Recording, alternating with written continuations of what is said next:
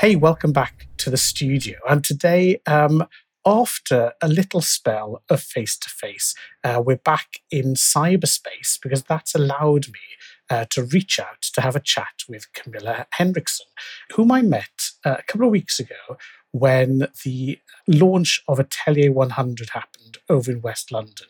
So rather than spill the beans, let's hear from Camilla because she's our star guest. Camilla, welcome. Thank you very much, and so happy to be here. Great. Now, when you say here, where are we catching up with you today? Whereabouts are you?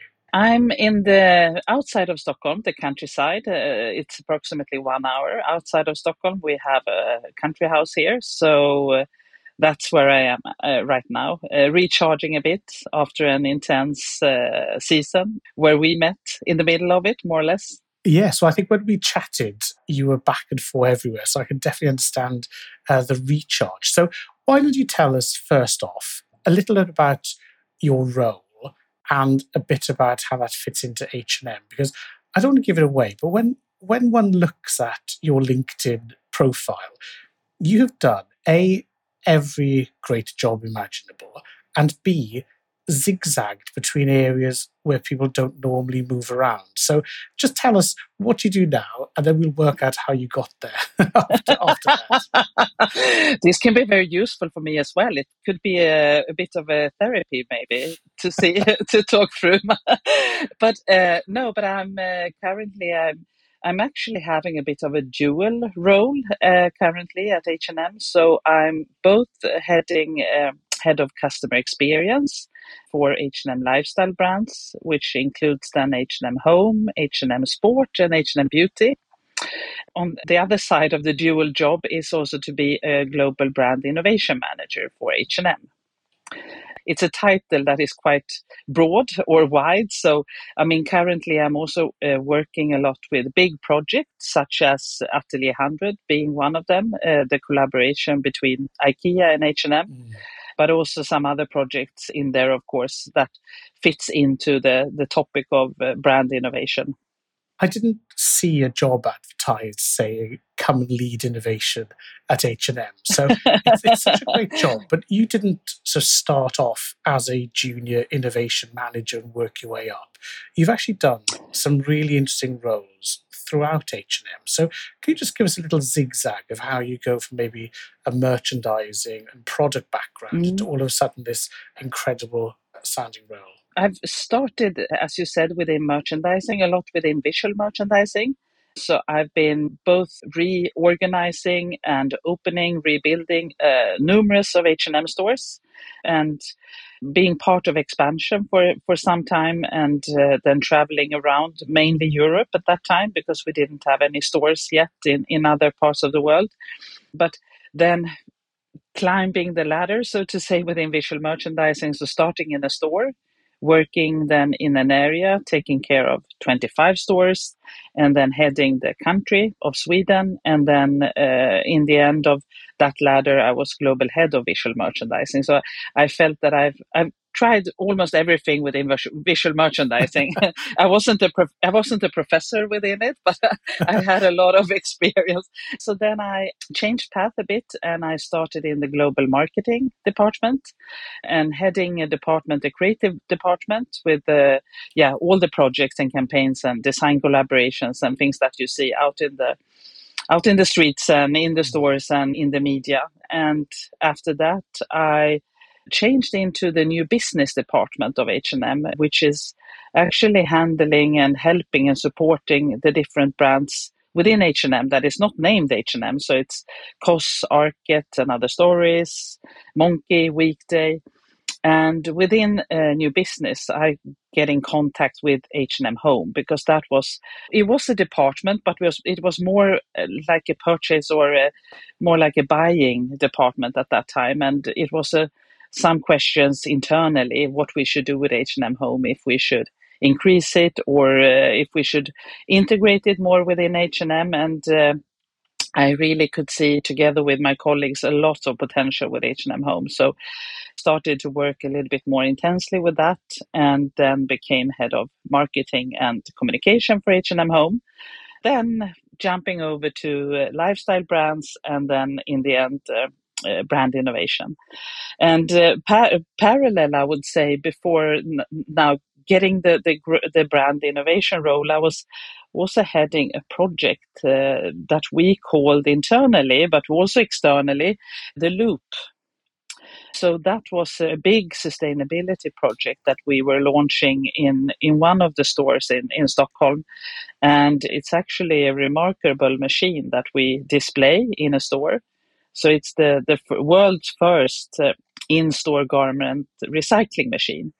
So I was heading that project, and I think that was maybe the junior part of getting the brand innovation role, because to run that project, it was quite an extensive one. I got some experience in what could a brand innovation project be. And that one turned out it was in the middle of the COVID pandemic. So it was some troubles, of course, to do a physical event, but in the end, we managed to open it, and it's there today. And we also won a lot of prizes with the innovation. So we actually even got a Grand Prix at the Cannes nice. Festival last year.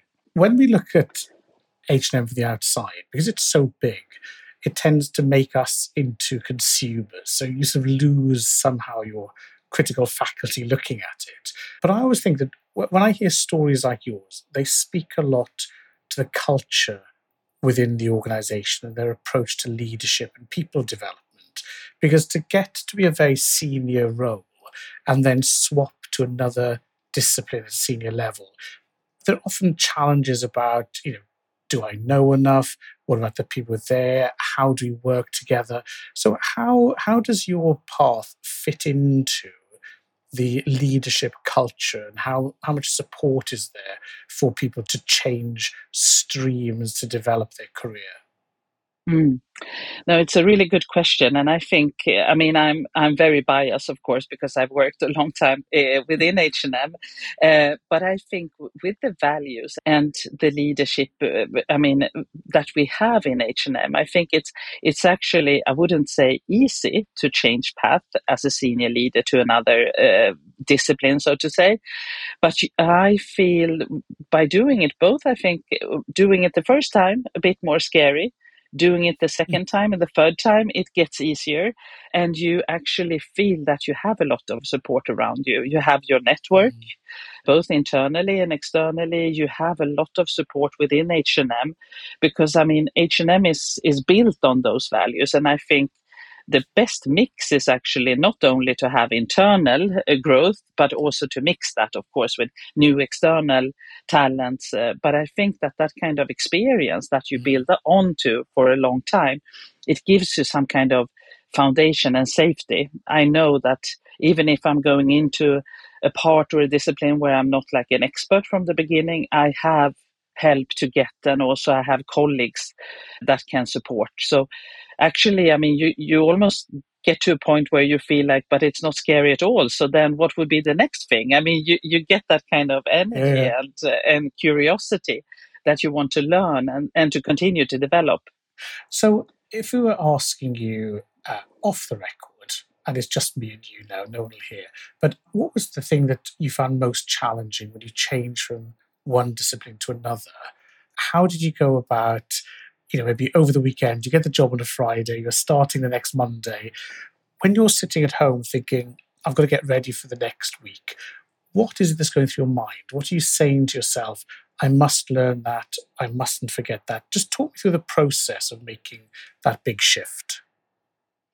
I don't think that I thought about it in that way. Maybe I would be too scared, or maybe I'm more naive, or that I think that in my mind, it's a lot about being part of H&M a long time and feeling actually also both responsible for a lot of things, but also wanting to contribute in a lot of fields. I think that my main reaction was, of course, like, wow, this is a big responsibility, but also a great way of contributing somehow and to give back. So I more thought about how to use the energy in the right way, not to, how should you say it, that you actually are in too many places at the same time because you want to change too many things. Try to then, how can you use the energy and actually get things done? I think that has been a driving force for me, that I think that being part of the company for a long time and seeing a lot of good ideas around, I think that we have great ideas within the company, but maybe we have sometimes a difficulty, not only within H&M, also outside. I can see that doing things with speed within a big Yes. company and actually be able to execute with speed. So I more had that sense of urgency that I wanted to get things done, and then maybe also show people around that it doesn't matter if you do a few mistakes. If you have that speed, you can correct that during the Yes. journey, instead of sitting and talking or thinking too much on what exactly this role should be. Because I think if I would have done that, probably I would be spending too much time on dreaming about what it could be, rather than then starting doing and see exactly where we could take it. Great. Look, with that call to action in our ears, let's jump then to Atelier 100. Look, I love this whole, just everything about the setup, the approach, and the realization. But rather than me get it wrong, I'll just set the scene, and then you can tell us, you can pick up the story. So, a little while ago, there was a rundown subprime shopping centre, unloved in West London, and it's been renovated very nicely. There's nice H&M at the door. There's a nice small scale IKEA. It all looks very clean and lovely. That's a big story itself. But inside, there's this thing called Atelier 100, which is incredible. So, Camilla, pick up the story. What is Atelier 100 for people who haven't been past yet? Mm. Yeah, it's really a remarkable project, and it's a collaboration between IKEA and H&M. It's actually the first collaboration we do that will be consumer facing. We have done some collaborations more internally and within different fields, but this is the first one that the customers can actually experience. And it's basically, it starts with us wanting to find new creatives for both IKEA and H&M, but also in general, just to find new talents and to find them locally. We had three things that we set up as a goal with Atelier 100. We wanted to find the new local creatives. We wanted to do the local production to the Atelier 100 very close by, and we wanted to explore the local relevance. For us, both the big global companies, it also starts to be more and more demanding to really find out what is local relevance. You can think about it in Stockholm, or you can go to West London. You can actually experience what local relevance is. So we also saw that as a great opportunity. And I Mm. think that we had great ambitions from the beginning. And then when we were starting to work with it, we from both sides said, oh, maybe this is too ambitious, because we could have said that we wanted to find creative talents, and we could have done 2 out of 3, but also to do the production locally in London.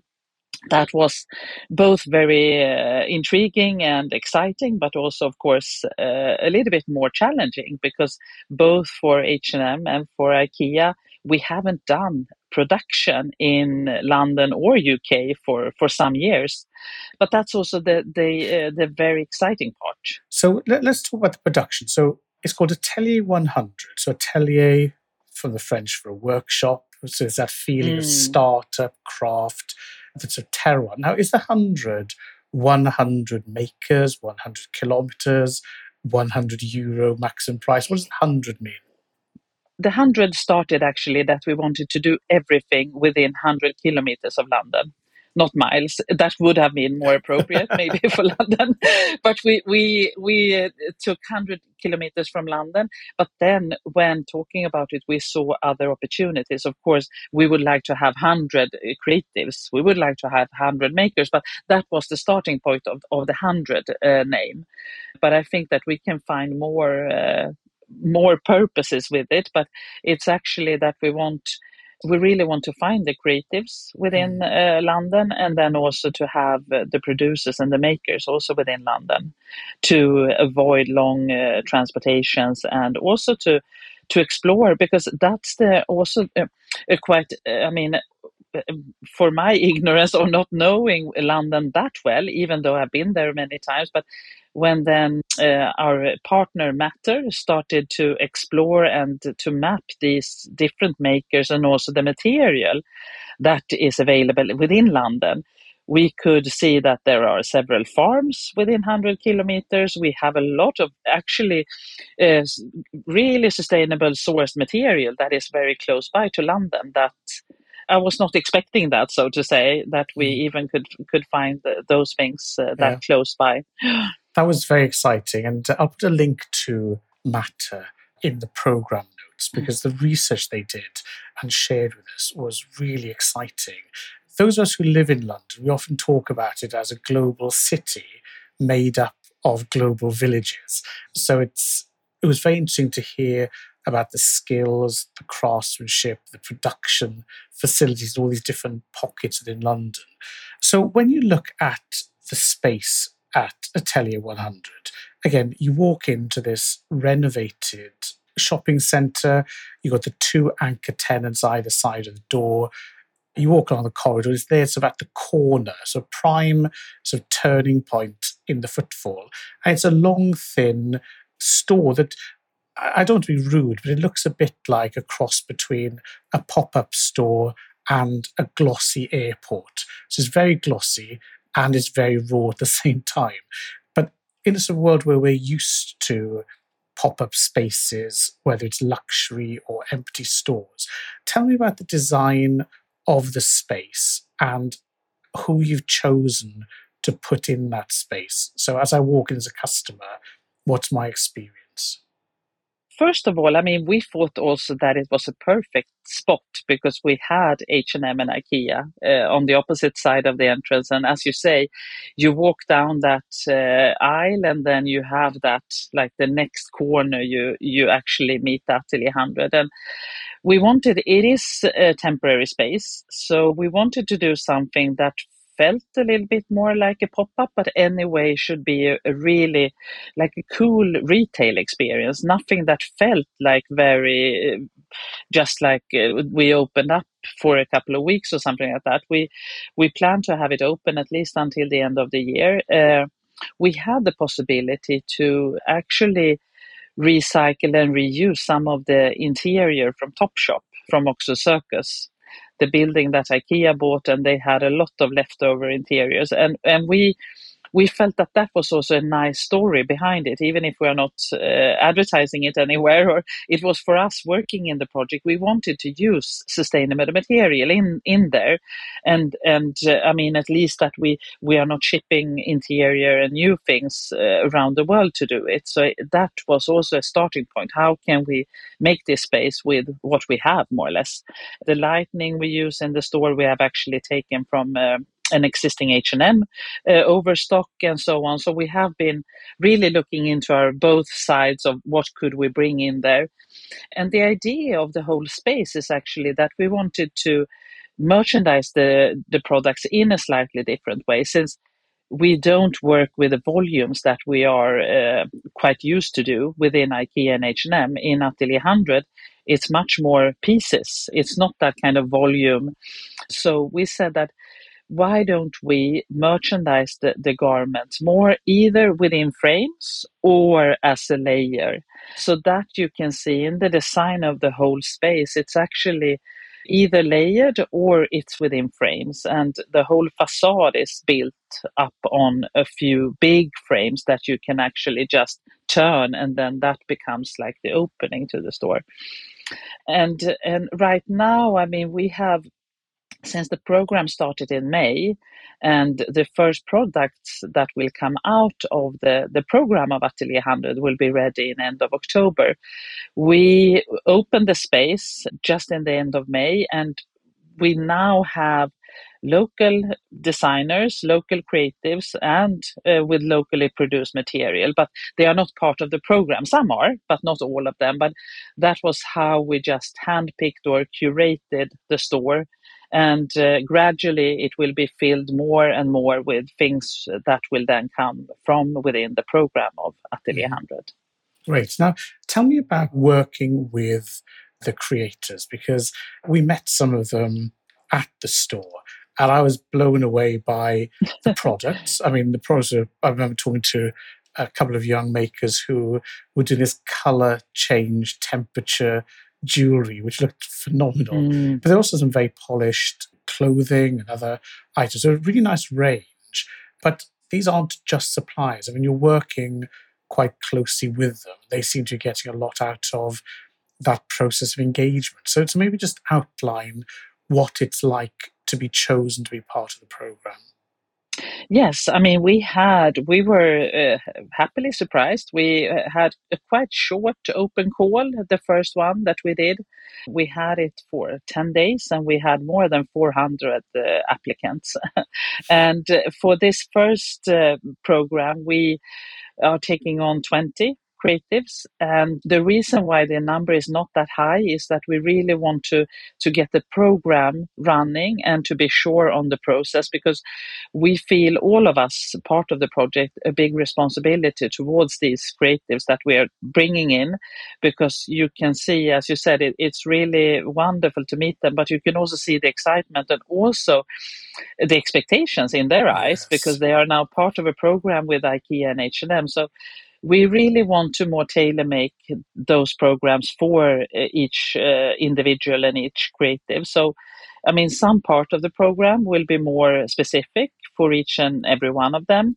Some parts will be more as a group, because maybe you experience that as well. When you visit the area, you actually could see how fun they thought it was to meet each other, like a small Yes. school group, or Yes. It's and like a some of community of yeah, makers. exactly. And some of them even said that they were longing because they felt quite alone, and yeah, sometimes a little bit lost because they didn't have someone to reach out and talk to that were in the same situation. So I think also them exchanging contacts and that they can also support each other was also part of it, of course. But then they will get help and support both externally for some with some mentors, and also internally within H&M and IKEA. So it will be fantastic to follow their journey. And I met Yes. some of them a few times now. It's really remarkable because most of them, they have done, maybe some of them have done a few prototypes, and some have done, as the girls that you were mentioning that are doing this color changing jewelry, doing small production in their own house or in Yes. the girls' room, and so it's really in the start of their career. And Yeah. I mean, one of the things that we see a lot is that marketplaces, direct to consumer, social media has allowed an explosion of makers to find markets. But I think the opportunity then to work with an organization of your scale, experience, expertise really is just like an accelerator. So for most of us, we don't really work in companies as big as H&M. So it's hard for us to make that jump. But one thing that's even harder, I think, is for a company the size of H&M to work with a company the size of IKEA. So we've gone from an elephant dancing with mice and trying not to tread on them to a couple of elephants tangoing together. Now, when we were chatting at the venue, the one thing that I was saying when I got back to the office was the vibe there was so collaborative, open and trusting. It was honestly, it was like a tonic. So could you maybe open up a little bit about how the collaboration between these two big companies can be so personal, so can do, and just seeming so fun? Just how did that come about? it's really fun to hear that is actually transferring the feeling to you as well as visitor, because it's the same experience I have being part of it. And I feel that we have come really close, the two two elephants, the two big companies. And I think that there are a couple of things I would say. I think one key factor is that it's a very small project team. All of us that are involved, we are involved in small things to big things, like here and now solving things and being active, to being part of also dreaming about what the future can be for Atelier 100. So I think that has done the work in keeping us very close. So when we have our meetings, you don't really think about who's representing H&M or who's representing IKEA. We have a project together that we should run, and then the one best suited for a task is the one that is solving it and doing it. So I think that has been one key factor. And then I would say myself and then Marcus, the chief creative officer of IKEA, we both have a very good chemistry working together. But also we had very early in the process, we had a meeting together with the CEO of IKEA or Inca, Jesper Brodin, and our CEO of H&M Group, Helena Helmersson. And also the chemistry between them felt really collaborative and very open. So, and they were so positive with this project that we finally should do something together that actually could meet the customer. I think that we have been around, existing more or less around 70 years, the both big companies. And we are both Swedish, we have those values, but we have never really done that kind of collaboration before. I don't know in the past if it was more seen as competitive or what the reason was, but it really is a remarkable feeling internally that everyone is really positive that, wow, finally we're doing something with IKEA. So, Yeah. but it's a lot of fun, I would say, and we have a lot of fun together. This has been such a positive conversation. We've covered the positivity and support in the organization, this feeling of collegiate collaboration, engagement at a local level. I mean, you are single-handedly doing all of the good fun bits that we talk about. So thank you for bringing that together. But as you look to the rest of the summer and the end of the year, what do you have on your plate now that's exciting you or coming next that you're working on? Yes, of course, continuing with Atelier 100. We want that to be a success. We want to really run the program into finish line, the first program, so that we can build on it. It would be a dream if we could take that to further cities, of course, and super curious to see what we could find in both creatives and materials and makers in other cities around the world. But otherwise, I mean, I have several things, exciting things on my plate. I'm currently working both with the experience of H&M Beauty and H&M Sport. H&M Sport will be launching its new shape and form now in the beginning of August. So we will then continue to work on a customer experience for H&M Sport that will enhance that even more. And then I'm stuck in London. I love London, so I'm super happy about that. I'm also working with Oxford Circus, the H&M store, Oxford Circus, and we will do something really cool and exciting with that store. So some planning starting with that as well. Well, I think you've just shown the truth in the adage that if you want something done, ask a busy person. So thank you for this. And Camilla, hearing what you're up to, I'm just so grateful that you've spent time with us to chat today. And I hope we can come back maybe once Oxford Circus is in place, or to visit another Atelier 100 and keep track on what you're up to. But for now, it's been an absolute pleasure chatting to you, Camilla. So thank you for joining us. Oh, thank you so much. And yes, you're welcome to join any project. Thank you so much.